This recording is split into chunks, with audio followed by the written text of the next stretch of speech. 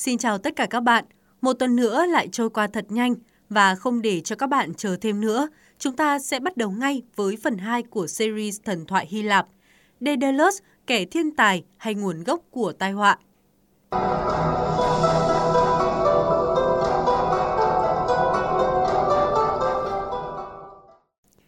Như đã nói ở phần trước, Thần thoại Hy Lạp tập 2 sẽ không nối tiếp câu chuyện chàng Theseus đánh thắng con quái vật Minotaur phía trong mê cung, mà sẽ sang ngang một chút. Chúng ta sẽ cùng tìm hiểu mê cung đầu tiên trên thế giới này đã được nhà sáng chế thiên tài Daedalus làm ra trong hoàn cảnh nào, tại sao? Và thực sự con người này thuộc về cái thiện hay cái ác? Khi những phát minh vĩ đại của ông một mặt thể hiện trí thông minh khác xa với người phàm ở thời điểm đó, mặt khác ông dường như chẳng quan tâm đến hậu quả xảy ra khi giao chúng cho người sử dụng. Bởi như ta sẽ thấy, phần lớn chúng chỉ mang tới những bi kịch, thậm chí là cái chết đau đớn cho người thân duy nhất của Daedalus, người con trai Icarus. Icarus, một nhân vật nổi tiếng, kể cả khi bạn không biết thần thoại Hy Lạp. Chàng trai trẻ này luôn bị nói tới như một hình tượng kẻ ngạo mạn khi bay quá cao bằng đôi cánh sáp tới gần mặt trời, với tham vọng được đứng cao hơn các vị thần trên đỉnh Olympus. Dưới sức nóng của mặt trời, đôi cánh khổng lồ bằng sáp đã tan ra, khiến cho chàng rơi xuống mặt biển mà chết. Tuy nhiên, hoàn cảnh tại sao Icarus phải khoác đôi cánh đó từ ban đầu thì ít ai nhắc tới. Và cha anh, Daedalus, chính là nguồn cơn của sự việc này.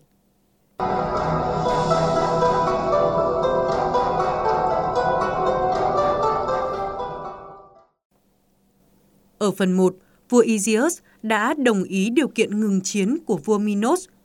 Cứ mỗi 9 năm, ông sẽ phải hy sinh 14 thanh niên trai tráng, bao gồm 7 nam, 7 nữ, gửi tới Crete, cho vua Minos. Những người này sẽ bị đẩy vào trong mê cung, nơi có con thú nửa người, nửa bò tót Minotaur để làm thức ăn cho nó. Ngày hôm nay, chúng ta sẽ tìm hiểu mê cung đầu tiên trên thế giới này đã được chế tạo dưới bàn tay tài hoa của Daedalus như thế nào.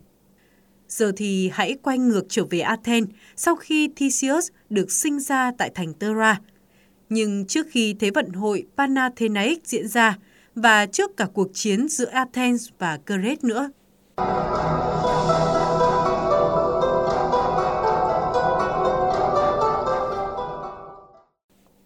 Daedalus oằn mình dưới sức nặng của cái bao tải khổng lồ ông đang vác trên lưng.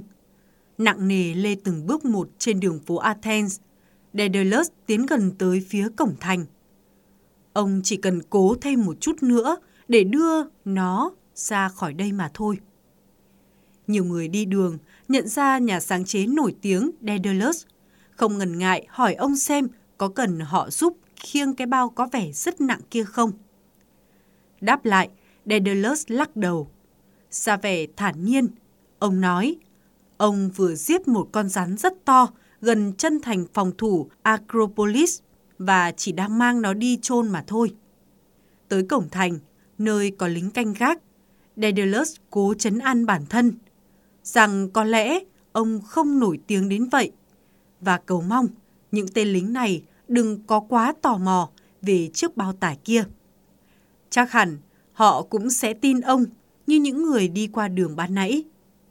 Đúng, những tên lính canh sẽ chẳng để tâm làm gì nếu như cái bao tải không rỉ ra đầy máu, rất nhiều máu. Daedalus phân trần rằng rắn sẽ nhỏ máu liên tục sau khi chúng chết cho tới khi cái xác khô lại. Nhưng có vẻ như những tên lính canh không có vẻ gì tin tưởng vào lời giải thích này. Chúng tôi sẽ xem nhanh thôi, rồi để ông đi. Cái túi chảy ra nhiều máu quá này. Nói đoạn, một người trong bọn họ giở toang cái bao tải ra. Và hắn phải lấy tay bụm miệng lại để không thét ra một tiếng kinh hãi. Không hề là một con rắn, mà là xác người đã không còn nguyên vẹn. Cái xác này là của Talos, một trong những thực tập sinh của Daedalus. Ngay lập tức, Daedalus bị bắt tạm giam chờ ngày xét xử. Nếu may mắn, ông sẽ đi lưu đày khỏi chốn này mãi mãi. Nếu không, một cái án tử đang chờ nhà phát minh tài ba nhất toàn cõi Hy Lạp bấy giờ. Talos vừa là thực tập sinh trẻ măng, tuổi mới 12 của ông, lại vừa là cháu ruột ông, con trai của chị gái. Mặc dù tuổi đời còn nhỏ, lại mới chỉ đi theo phụ việc vặt cho Daedalus được có vài năm, nhưng Talos đã sớm bộc lộ trí thông minh và khéo léo, có phần tài ba hơn cả người thầy, cũng là người cậu ruột của mình. Trong thời gian tập sự ngắn ngủi, Talos đã phát minh ra mâm quay ứng dụng trong nghề gốm, hay làm ra chiếc cưa đầu tiên dựa trên hình dáng và độ sắc của răng rắn. Chiếc cưa đầu tiên này đã đưa danh tiếng của Talos đi xa, bởi chúng ta biết Hy Lạp vốn nổi tiếng với các kiến trúc tinh xảo hùng vĩ, và việc có một công cụ dùng để cắt gỗ dễ dàng là một đóng góp lớn cho nghệ thuật kiến trúc. Cuối cùng, chàng trai trẻ tài năng còn phát minh ra một công cụ không thể thiếu của toán học, chiếc compa dùng để vẽ hình tròn. Vậy nên, không hề khó hiểu khi càng ngày Daedalus càng cảm thấy khó chịu với cháu trai. Ông đã cống hiến cả đời mình cho những sáng chế ở mọi lĩnh vực, được người dân toàn cõi Hy Lạp công nhận là kẻ thiên tài lỗi lạc vượt bậc. Lẽ nào lại bị qua mặt bởi một thằng bé vắt mũi chưa sạch? Vậy là sai lầm đầu tiên của Daedalus bắt đầu khi Talos hẹn ông nói chuyện trên tầng thượng của thành phòng thủ Acropolis. Họ cùng nhau ngắm hoàng hôn một cách yên lặng. Người cháu trai trầm ngâm một lúc rồi nói với giọng ngại ngùng: "Anh sẽ rời đi và không làm việc cho Daedalus nữa." Thời gian ngắn ngủi vừa qua đã cho Talos nhiều kinh nghiệm quý giá, nhưng lòng khao khát học hỏi thôi thúc anh rời khỏi nơi này để khám phá những thứ mới lạ hơn. Daedalus thầm nghĩ: nói như vậy khác nào bảo ta đã hết thứ để dạy mi rồi ư? Nhưng ông cũng biết rằng điều Talos nói là đúng. Mọi người đã bắt đầu xì xào, bàn tán về tài năng của chàng trai tuổi nhỏ, và rằng hầu hết các phát minh gần đây của Daedalus là có cả Talos chung tay, chứ chẳng phải của riêng mình ông. Nghĩ đến đây, một cơn giận dữ choáng ngợp tâm trí Daedalus. Trong vô thức, ông đẩy người cháu của mình từ trên đỉnh thành phòng thủ xuống đất. Chuyện gì đã xảy ra vậy? Có thể ông nghĩ Talos sẽ nhanh trí bám tay được vào vật gì đó mà không rơi xuống quá nhanh như vậy chăng? Hay là do tuổi già của ông, có muốn cũng không thể cứu vãn tội ác kinh khủng này? Nhưng dù điều gì có chạy qua tâm trí của Daedalus, người đàn ông chỉ đứng đó, chân chân nhìn cháu mình rơi xuống đất, từ kiến trúc cao nhất của Hy Lạp thời bấy giờ. Talos đáng thương quá sửng sốt, mà không kịp hét lên tiếng nào trước khi chết.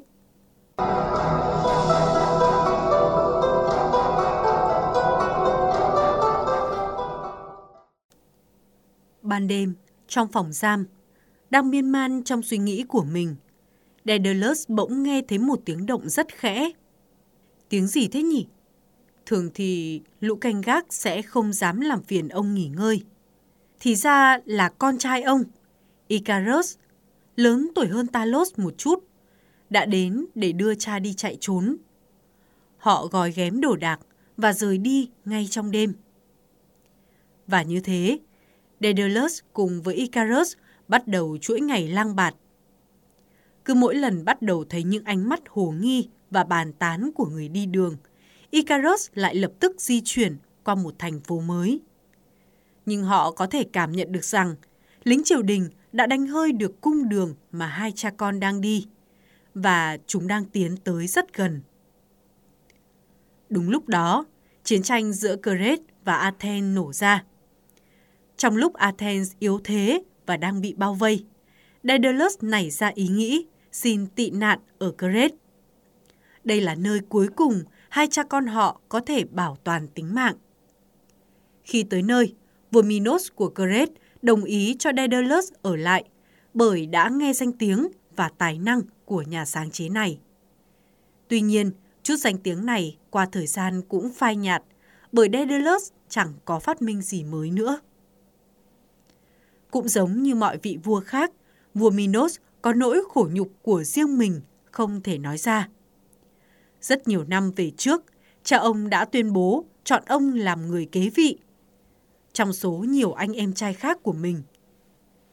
Để được những người anh em này tuân phục và tránh tạo phản, vua Minos mạnh miệng nói rằng bất cứ thứ gì ta cầu xin các vị thần đều sẽ được chấp thuận, dù thứ đó có khó tin và vô lý thế nào đi chăng nữa. Sự ngạo mạn này của vua Minos ngạc nhiên thay, không hề khiến cho những vị thần ngự trị trên đỉnh Olympus giận dữ. Tuy nhiên, ông ta sẽ sớm nhận ra rằng sự nổi giận của họ chỉ tới chậm một chút thôi, và hậu quả còn khủng khiếp hơn nhiều. Để chứng minh cho câu nói ngạo mạn kia, vua Minos cầu xin vị thần biển cả Poseidon ban cho mình một con bò tót màu trắng rực rỡ nhất. Kỳ diệu thay, sóng biển sẽ làm đôi, và trước mắt vua Minos hiện lên một con bò tót đẹp nhất mà nhà vua từng được thấy. Với bộ lông dường như là màu bạch kim đang lấp lánh, phản chiếu ánh nắng rạng rỡ trên mặt biển. Thần Poseidon khi ban cho nhà vua ân huệ này đã chắc mẩm Minos sẽ tổ chức một nghi lễ long trọng để hiến tế con bò cho ông. Tuy nhiên, vì quá say đắm vẻ đẹp của nó, và cũng như mọi vị vua khác, muốn giữ những thứ giá trị và đẹp đẽ nhất trên thế gian cho riêng mình, Minos đã đánh cháo dâng cho thần Poseidon một con bò tót trắng khác. Ở thời điểm này, tại Hy Lạp, gia súc được coi như là một loại tiền tệ, và việc sở hữu một con bò tót được ban cho bởi các vị thần là biểu tượng của sức mạnh và quyền lực tối thượng. Vốn nổi tiếng là một trong những vị thần nóng tính nhất trên đỉnh Olympus, Poseidon đã nghĩ ra một hình phạt quái ác dành cho kẻ người trần mắt thịt kia. Nếu như Minos đã yêu quý con bò trắng đến như vậy, điều đó làm sao ngăn được những người khác cũng si mê nó? Và nếu người đó là hoàng hậu Pasiphae, vợ ông thì sao? Trúng lời nguyền của thần Poseidon, hoàng hậu Pasiphae ngày đêm nghĩ tới con bò, si mê và ám ảnh. Phải có một cách nào đó để nàng thoát khỏi tình trạng khổ sở này. Daedalus, nhà phát minh thiên tài, chắc hẳn sẽ có câu trả lời. Và như vậy, Daedalus đã tạo nên một con bò cái bằng gỗ có kích thước to ngang với con bò tót trắng của thần Poseidon, giúp cho hoàng hậu Pasiphae có thể thoải mái tự tình với nó, tránh con mắt gièm pha của thiên hạ. Trong vô số những chuyện liên quan tới tình yêu của thần thoại Hy Lạp, đây là một trong những câu chuyện tai tiếng nhất, bởi Pasiphae vốn là con gái ruột của thần mặt trời Helios cao quý. Việc yêu say đắm và ăn nằm với một con vật đã làm vấy bẩn hình ảnh của nàng và khiến cho nàng trở thành biểu tượng của sự phản bội, ghê tởm. Ở thời điểm này, Daedalus ngây thơ không nghĩ đến hậu quả của con bò bằng gỗ. Nhưng sớm thôi, ông sẽ phải trả giá bằng việc xây mê cung và gián tiếp gây ra sự đau khổ cũng như cái chết cho nhiều người khác nữa. Thời gian trôi qua và hoàng hậu nhận ra rằng mình đã mang thai. Nàng hạ sinh đứa bé trong bí mật, bởi thâm tâm nàng đã biết nó sẽ khác với người thường. Thật vậy, đứa bé mang hình dáng người từ chân đến cổ, nhưng đầu của nó lại là đầu bò tót. Trước sự việc kinh khủng này, vua Minos cứ ngỡ vợ mình sẽ xấu hổ mà giết nó ngay tức khắc. Nhưng không, nàng chỉ lặng lẽ giấu vào một phòng kín phía trong cung điện, không cho ai biết, và nuôi nó lớn lên. Pasiphae đặt tên cho đứa trẻ là Minotaur. Và trước sự ngạc nhiên của nàng, nó lớn nhanh khủng khiếp. Minotaur biết đi chỉ sau vài tuần tuổi, và sau vài tháng, nó đã lớn phổng phao như đứa trẻ con 10 tuổi. Nhà vua và hoàng hậu giấu biệt Minotaur bởi hình dáng của nó là một nỗi nhục nhã ê chề đối với cả hai. Dường như không một lượng thức ăn nào có thể thỏa mãn con quái thú này. Đầu tiên, những người lính canh gác thả Minotaur ra vào ban đêm để cho nó thoải mái vào nhà dân ăn thịt gia súc, gia cầm. Khi quay trở về chuồng, Minotaur luôn có vẻ thuần tính hơn vì đã ăn no nê. Tuy nhiên, vua Minos bắt đầu nhận được tin tức thần dân của mình mất tích một cách khó hiểu, với tốc độ chóng mặt. Trẻ con mất tích theo nhóm đông khi đang chơi với nhau giữa ban ngày, hoặc tin báo từ người nhà của những người lữ khách đi và không bao giờ trở về nữa. Ngay lập tức, nhà vua biết thủ phạm là ai và tới phiến đá tiên tri Delphi cầu xin lời khuyên trừng trị con quái vật bất kham. Lại một lần nữa, cái tên Daedalus được xướng lên như giải pháp cho câu hỏi này. Xin nói thêm bên lời một chút là ở thời điểm này, vua Minos không hề biết Daedalus chính là người đã xây con bò cái bằng gỗ, gián tiếp gây nên nỗi khổ nhục lớn nhất cho ông. Vậy nên nhà vua có phần mừng rỡ khi cuối cùng kẻ được ông cho ăn nhờ ở đậu giờ có thể sẽ có ích với mình đôi chút. Về phần Daedalus, không gì khiến cho ông ta hạnh phúc hơn là được một lần nữa phụng sự cho nhà vua quyền lực. Daedalus lập tức nảy ra ngay một ý tưởng. Ông đã tưởng tượng ra một mê cung, được xây lên dưới hình dạng ma trận những đường hầm khổng lồ nằm dưới lòng đất. Chúng hoặc là dẫn tới ngõ cụt, hoặc là lại thông vào nhau, khiến cho bất cứ ai lạc vào sẽ không thể trở ra được nữa. Ưng ý với kế hoạch của Daedalus, vua Minos yên dạ để cho nhà sáng chế ở lại Crete. Ông còn bận đích thân vượt biển cùng với một đội quân hùng hậu đến Athens để chấm dứt cuộc chiến này. Được cung cấp một đội thợ xây trai tráng và tinh nhuệ, Daedalus bắt tay ngay vào việc và xây cái mê cung đầu tiên trên thế giới, hoàn toàn bằng đá. Nhà sáng chế huyền thoại luôn cầm tấm bản đồ của mê cung chắc trong tay, và họ cùng nhau làm việc ròng rã trong nhiều tháng, quên ăn, quên ngủ. Mỗi đêm sau khi hoàn thành công việc, họ lại men theo chỉ dẫn của bản đồ thoát ra khỏi mê cung. Cuối cùng, công trình kiến trúc đồ sộ này cũng sắp được hoàn tất.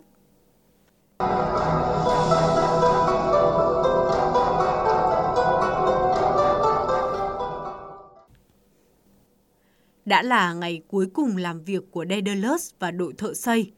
Chỉ còn một số việc lặt nhặt, nên hôm nay ông mang theo ít người hơn. Gần nửa đêm, mọi chi tiết cuối cùng của mê cung đã được làm xong. Như thường lệ, Daedalus lục tìm tấm bản đồ. Nhưng lần này, ông không thấy nó đâu cả. Nhà sáng chế bắt đầu hoảng sợ và run lên. Bởi hơn ai hết, ông biết rõ kết cục bi thảm của những kẻ bị lạc trong mê cung do chính ông tạo ra. Chắc chắn họ sẽ chết ở đây nếu như không có bản đồ. Dù đã cẩn thận mang theo lương thực dự trữ đủ cho một tuần, nhưng điều dẫn đến cái chết không phải là việc thiếu thức ăn hay nước uống. Nỗi sợ hãi, hoảng hốt và sự tuyệt vọng đã giết họ trước cả lúc đó. Daedalus lấy lại bình tĩnh và tự nhủ. Ta là người sáng tạo ra cái mê cung này, chắc chắn ta sẽ tìm được lối ra.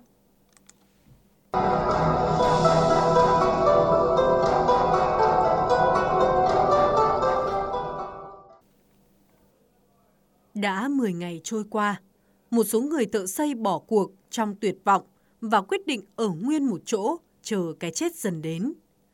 Daedalus và số còn lại tiếp tục, và thật may cho họ, đã đào được một nguồn nước ngọt từ dưới đất lên, tránh chết khát. Về phần mình, Daedalus giấu nhẹm đi chỗ lương thực mà ông mang theo, không để cho ai biết. Nhưng dần dần, lương thực của cả đoàn cũng dần hết. Cơn đói luôn thường trực trên gương mặt của những người thợ xây khốn khổ. Daedalus căng não nhớ lại tất cả các chi tiết của bản đồ. Nhưng có một số đoạn ông không tài nào vẽ lại được. Và những lối rẽ ngoằn nghèo, không ánh sáng dưới lòng đất làm cho việc xác định phương hướng trở nên hết sức khó khăn. Một đêm nọ, Daedalus quyết định bỏ đi. Biết rằng những người thợ xây kia chẳng thể trụ thêm lâu nữa. Ông lấy cắp hết chỗ lương thực ít ỏi còn sót lại và mò mẫm bước đi trên sàn đá hoa cương lạnh lẽo. Cuối cùng, sau một tháng ở phía trong mê cung do chính mình tạo nên, Daedalus gục ngã ở ngay lối vào. Áo quần của ông rách tơi tả và gần như chết đói. Thấy kẻ duy nhất có giá trị trong nhóm người đã sống sót được, lũ lính canh ngay lập tức tiến hành việc thả Minotaur vào trong mê cung, mặc cho sự phản đối của Daedalus. Tối đó, con quái vật nửa người nửa thú bị đẩy vào trong cái chuồng mới khổng lồ của nó. Tiếng cửa đá nặng trịch sập lại sau lưng. Minotaur gào rú muốn thoát ra, nhưng ngay trong lúc đó, nó ngửi thấy một thứ dậy mùi thật thơm ngon. Về phần Daedalus, ông hết sức kinh ngạc khi bị một nhóm lính hộ tống về tận cửa nhà mình. Chúng ra lệnh cho ông dọn dẹp hành trang và phải rời khỏi nhà ngay lập tức. Thì ra, vua Minos đã biết Daedalus thoát ra được khỏi mê cung. Điều gì sẽ xảy ra nếu Daedalus bán bản đồ mê cung cho lũ Athens để đổi lấy ân xá mọi tội lỗi? Có bản đồ mê cung trong tay rồi, lính Athens chắc chắn sẽ thả con quái thú Minotaur ra làm loạn. Cho tới khi vua Minos quyết định sẽ làm gì với Daedalus, ông và con trai Icarus sẽ bị nhốt ở tòa tháp cao nhất xứ Crete, bao quanh là đá nhọn và biển sâu. Và rồi sau đó, một tin còn kinh thiên động địa hơn đã đến tai nhà vua. Người mà ngài đã cho tị nạn khỏi kẻ thù Athens chính là tác giả của con bò cái bằng gỗ, thứ đã gián tiếp sinh ra con quái vật, mà cũng chính là đứa con ghẻ, nỗi nhục lớn nhất của ngài, Minotaur. Mặc dù phải mất 1-2 tháng, người đưa tin mới thông báo được quyết định ban cho Daedalus cái chết của vua Minos về tới xứ Crete xa xôi. Nhà sáng chế vĩ đại đã đánh hơi được hiểm nguy sắp đến.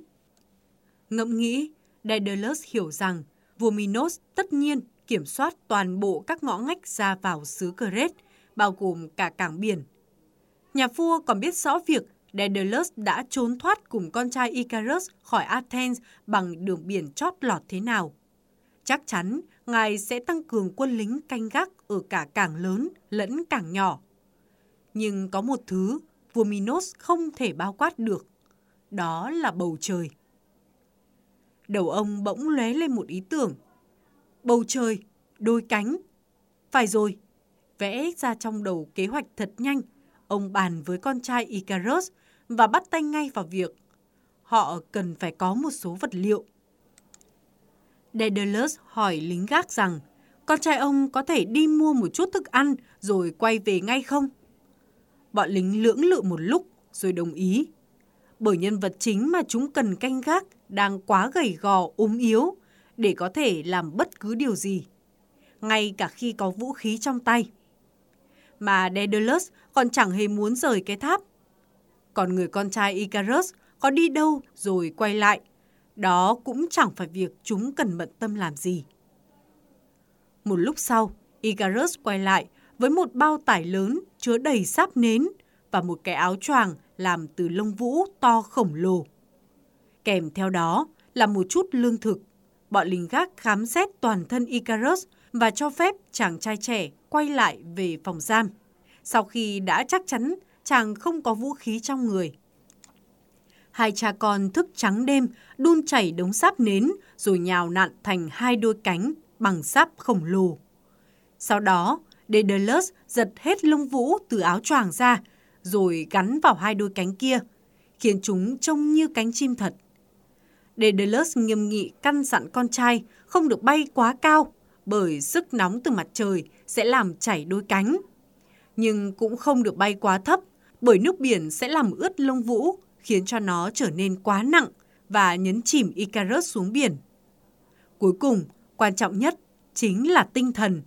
Thói tự mãn và ngạo mạn sẽ đều đưa chàng đến một trong 2 kết cục bi thảm kia. Daedalus có thể thấy rằng con ông dường như quá phấn khích với việc họ sắp được bay mà chẳng hề nghe điều ông căn dặn. Nhưng họ đã không còn thời gian để chần chừ nữa rồi. Daedalus là người bay trước, mặt người cha hiện lên một sự hối lỗi và nỗi buồn sâu sắc. Dùng một đôi cánh ông vừa mới chế tạo để giúp họ trốn thoát khỏi tòa tháp cao nhất xứ Crete. Bao quanh là đá nhọn và biển sâu là một việc quá mạo hiểm. Và họ rơi vào tình cảnh này hoàn toàn là do những quyết định sai lầm trước đó của Daedalus.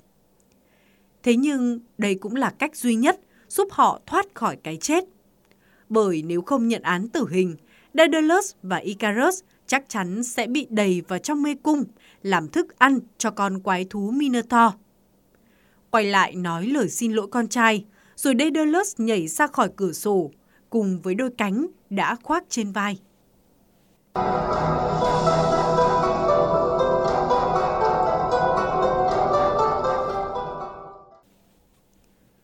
Biển khơi trong tầm mắt, Daedalus dang rộng đôi cánh và ông thấy mình dần bay lên cao. Nhà sáng chế tài năng đã làm được, ông đang bay. Khi Icarus nhìn thấy cha mình như vậy, chàng không khỏi phấn khích và nhảy ngay ra phía ngoài cửa sổ tòa tháp. Hai cha con họ bay qua trong ánh mắt ngưỡng mộ và ngạc nhiên của những người chăn cừu, những ngư dân bên dưới. Không lâu sau, đảo Crete chỉ còn lại là một chấm tròn nhỏ giữa mặt biển rộng lớn. Và đó cũng là lần cuối cùng Daedalus nhìn thấy nơi này. Họ bay trong hàng giờ, và lần đầu tiên trong nhiều năm, Daedalus cảm thấy thực sự thanh thản. Cuối cùng, ông cũng có thể có một khởi đầu mới cho mình và cho con trai. Bỗng nhiên Daedalus thấy nhói ở cánh tay. Khi nhìn xuống, ông thấy một giọt sáp chảy từ trên trời xuống. Ông há hốc mồm kinh hãi. Đó là sáp chảy ra từ đôi cánh mà Icarus đang mang vừa lướt qua. Con trai ông đang bay quá nhanh và quá cao. Thấy cha mình có vẻ đang chìm trong suy nghĩ và lơ là quan sát, Icarus bay cao, cao nữa. Quá nhanh và quá cao, chàng chẳng hề để ý, đã có một số sợi lông vũ rơi rụng khỏi đôi cánh vì sáp đang bắt đầu chảy ra. Icarus bay mãi, chàng trai trẻ còn cảm thấy mình cao hơn cả đỉnh Olympus, nơi trú ngụ của những vị thần. Icarus thấy thật quyền lực, chàng cảm thấy mình cũng chẳng khác nào một vị thần. Say trong tự mãn, Icarus tiếp tục duy trì độ cao cho đến khi đôi cánh đã chảy chỉ còn có một nửa. Chàng mới hoảng hốt lượn xuống gần mặt biển, cố làm mát và đông cứng phần sáp ít ỏi còn lại. Thế nhưng lúc này, đôi cánh chỉ còn trơ xương gỗ, lơ thơ đâu đó là mấy chiếc lông vũ. Icarus rơi tự do. Bởi con trai vượt ông quá xa, nên Daedalus có thể chứng kiến toàn bộ cảnh Icarus rơi xuống biển rõ mồn một. Tuyệt vọng, Icarus vùng vẫy đôi tay và thét gọi tên cha mình. Daedalus bay nhanh nhất có thể, nhưng chưa được nửa đường thì thân thể của Icarus đã chạm mặt nước với một tiếng vỡ choáng tai. Daedalus lao xuống nước, không còn quan tâm đến việc đôi cánh của chính mình cũng bị hủy hoại. Ông ôm lấy con trai, cố gắng đưa đầu nó lên khỏi mặt biển để thở, nhưng không có ích gì nữa rồi. Icarus đã chết do vỡ nội tạng. Daedalus thấy một hòn đảo nhỏ ở xa tít tắp, và với chút sức lực còn lại, ông ôm thi thể con trai bơi vào bờ. Cho tới khi thấy từng thớ cơ của mình đã bỏng cháy. Cuối cùng, Daedalus có thể cảm thấy được cát cứng dưới chân, và ông lết xác của Icarus vào bờ. Daedalus nằm đó hồi lâu và khóc thương cho chàng trai trẻ bạc mệnh.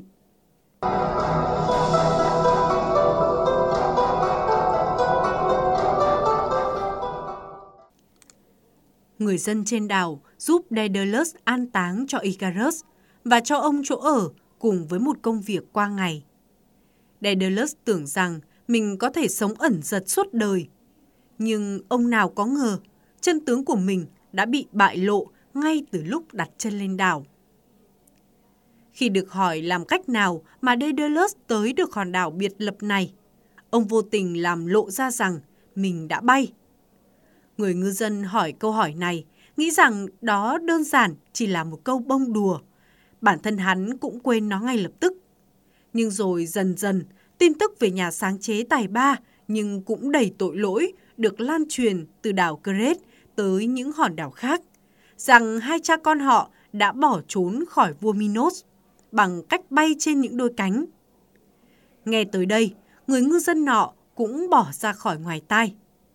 Nhưng vài tháng nữa lại trôi qua, và hắn nghe thấy thiên hạ xì xào bàn tán rằng Daedalus cùng con trai đã rơi xuống biển.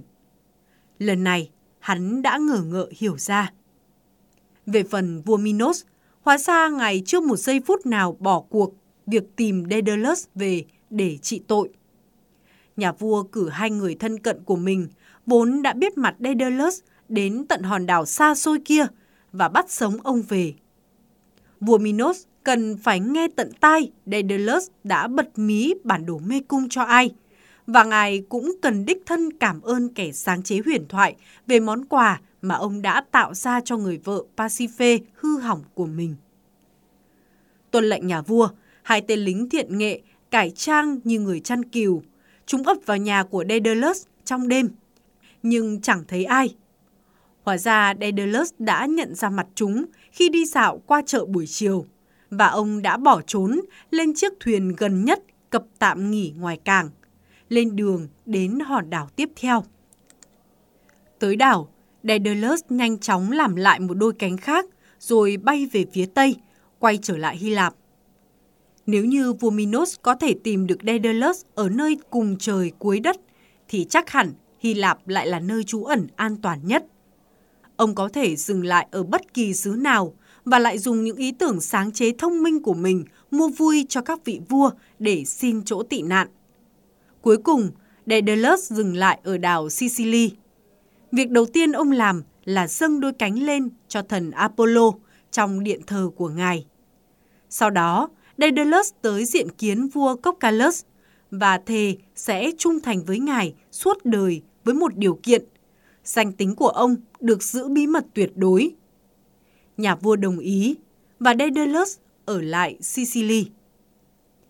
Nhiều năm sau, vua Minos vẫn lùng sục Daedalus ở khắp mọi nơi, nhưng dường như mọi dấu vết dẫn đến nhà sáng chế tài ba đã đi vào ngõ cụt. Ngay cả khi đã chiến thắng cuộc chiến với Athens, nhà vua vẫn không thể ăn ngon ngủ yên khi tấm bản đồ mê cung vẫn đang lưu lạc ngoài kia. Một ngày nọ, vua Cocalus của xứ Sicily tới tìm Daedalus, kèm theo một lời thách đố. Ông sẽ được thưởng lớn nếu luồn được sợi chỉ qua một cái lỗ trên vỏ ốc mà không cần dùng đến tay. Daedalus đục một cái lỗ trên vỏ ốc rồi bôi mật ong vào đó. Đoạn ông buộc sợi chỉ vào thân con kiến. Bị hấp dẫn bởi mật ong, chú kiến mang theo sợi chỉ luồn qua lỗ vỏ ốc một cách dễ dàng. Daedalus làm điều này mà chẳng thể ngờ rằng hiểm nguy đang tới gần. Vài tuần sau, Daedalus ngã ngửa người khi nghe tin vua Minos xứ Crete sẽ đích thân tới Sicily thưởng cho ông. Thì ra nhà vua khôn ngoan đã đưa lời thách đố cho tất cả các vị vua trên toàn cõi Hy Lạp, rằng ai giải được nó sẽ nhận ân huệ về mặt quân sự và thông thương với xứ Crete hùng mạnh. Minos biết rằng chỉ có trí thông minh khác người của Daedalus mới có thể giải được bài toán khó nhằn. Vua Cocalus hốt hoảng trước tình thế này. Daedalus đã phụng sự ngài nhiều năm, nhưng không thể vì một kẻ dưới quyền mà tuyên chiến với xứ Crete hùng mạnh.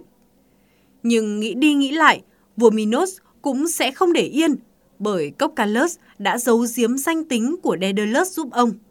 Chắc chắn sẽ có hình phạt dành cho xứ Sicily. Sau một hồi nghĩ ngợi, nhà vua cùng Daedalus quyết định sẽ hạ sát vua Minos.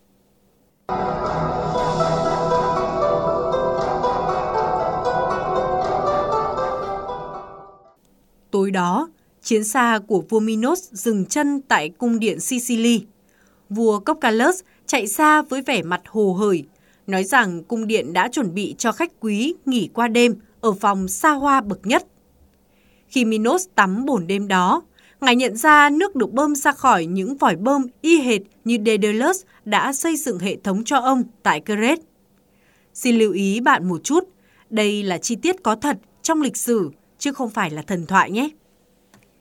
Nghiến chặt răng, nhà vua giận dữ khi biết Daedalus chẳng ngại ngần gì áp dụng toàn bộ những sáng chế thông minh của mình cho cái xứ khỉ ho cò gáy này. Nhưng không sao, ngày mai thôi, hắn sẽ nhận được hình phạt thích đáng cho những tội lỗi của mình. Nước ấm bắt đầu chảy ra từ vòi vào bồn tắm, khiến cho vua Minos cảm thấy khoan khoái dễ chịu, rồi ngủ quên lúc nào không biết. Ở phía bên kia bức tường, Daedalus bắt đầu bơm nước sôi vào bồn, rất nhiều nước sôi.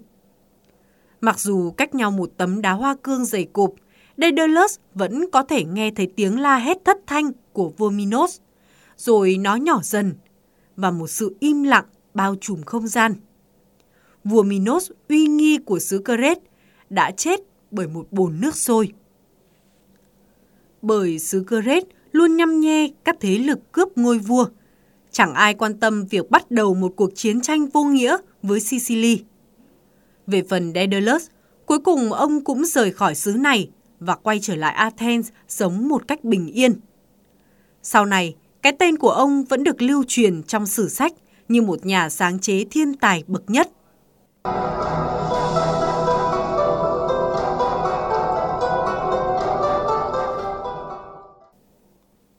Nếu để nhận xét về Daedalus, nhân vật gây tranh cãi này, mình thấy ông ta đáng trách nhiều hơn đáng thương. Vua Minos được khắc họa trong thần thoại Hy Lạp như một trong những vị vua tàn ác và khát máu nhất, cũng bởi sở hữu trong tay con quái vật Minotaur và mê cung do chính tay Daedalus xây lên. Nếu không có cái mê cung này, liệu ông ta có nghĩ ra được trò chơi quái ác bắt 14 thanh niên thả vào trong mê cung làm mồi nhử cho Minotaur mỗi 9 năm? Tương tự, Pasiphae, từ hình tượng cao quý là con của thần mặt trời Helios, cũng bị khinh bỉ và ghê tởm bởi nàng đã sử dụng con bò cái bằng gỗ mà Daedalus chế tạo. Cuối cùng, chính con trai ông, Icarus, cũng chết trong đau đớn khi sử dụng phát minh của chính cha mình. Nhiều người sẽ tranh cãi rằng mỗi nhân vật kia đều phải có những trách nhiệm khi quyết định sử dụng những vật có quyền năng ngoài sức tưởng tượng như vậy. Nhưng phàm là con người, mấy ai có thể tiết chế khi có quyền lực trong tay? Về phần Daedalus, dường như ông ta phải bằng mọi cách giữ danh tiếng hay sự nổi tiếng của chính mình. Đây cũng là lý do ông thản nhiên giết chết cháu ruột Talos của mình, lo sợ chàng ta sẽ soán ngôi kẻ sáng chế thiên tài nhất. Và cuối cùng, điều nguy hiểm nhất trong tính cách của Daedalus là luôn giữ thế trung lập, hoàn thành các phát minh một cách xuất chúng mà không cần để tâm chúng được dùng bởi kẻ thiện hay kẻ ác. Vậy là chúng ta đã kết thúc phần 2 của thần thoại Hy Lạp với câu chuyện về Daedalus, con trai ông Icarus và mê cung mà ông tạo nên. Tuần tới chúng ta sẽ quay lại với chàng Theseus và tiến vào mê cung, xem chàng chiến đấu với con quái vật nửa người nửa thú Minotaur như thế nào nhé. Chúc các bạn ngủ thật ngon và cảm ơn bạn rất nhiều vì đã nghe tới cuối. Bây giờ mình phải đi ngủ đây. Hẹn gặp lại bạn vào 8 giờ 30 phút thứ 6 tuần sau nhé.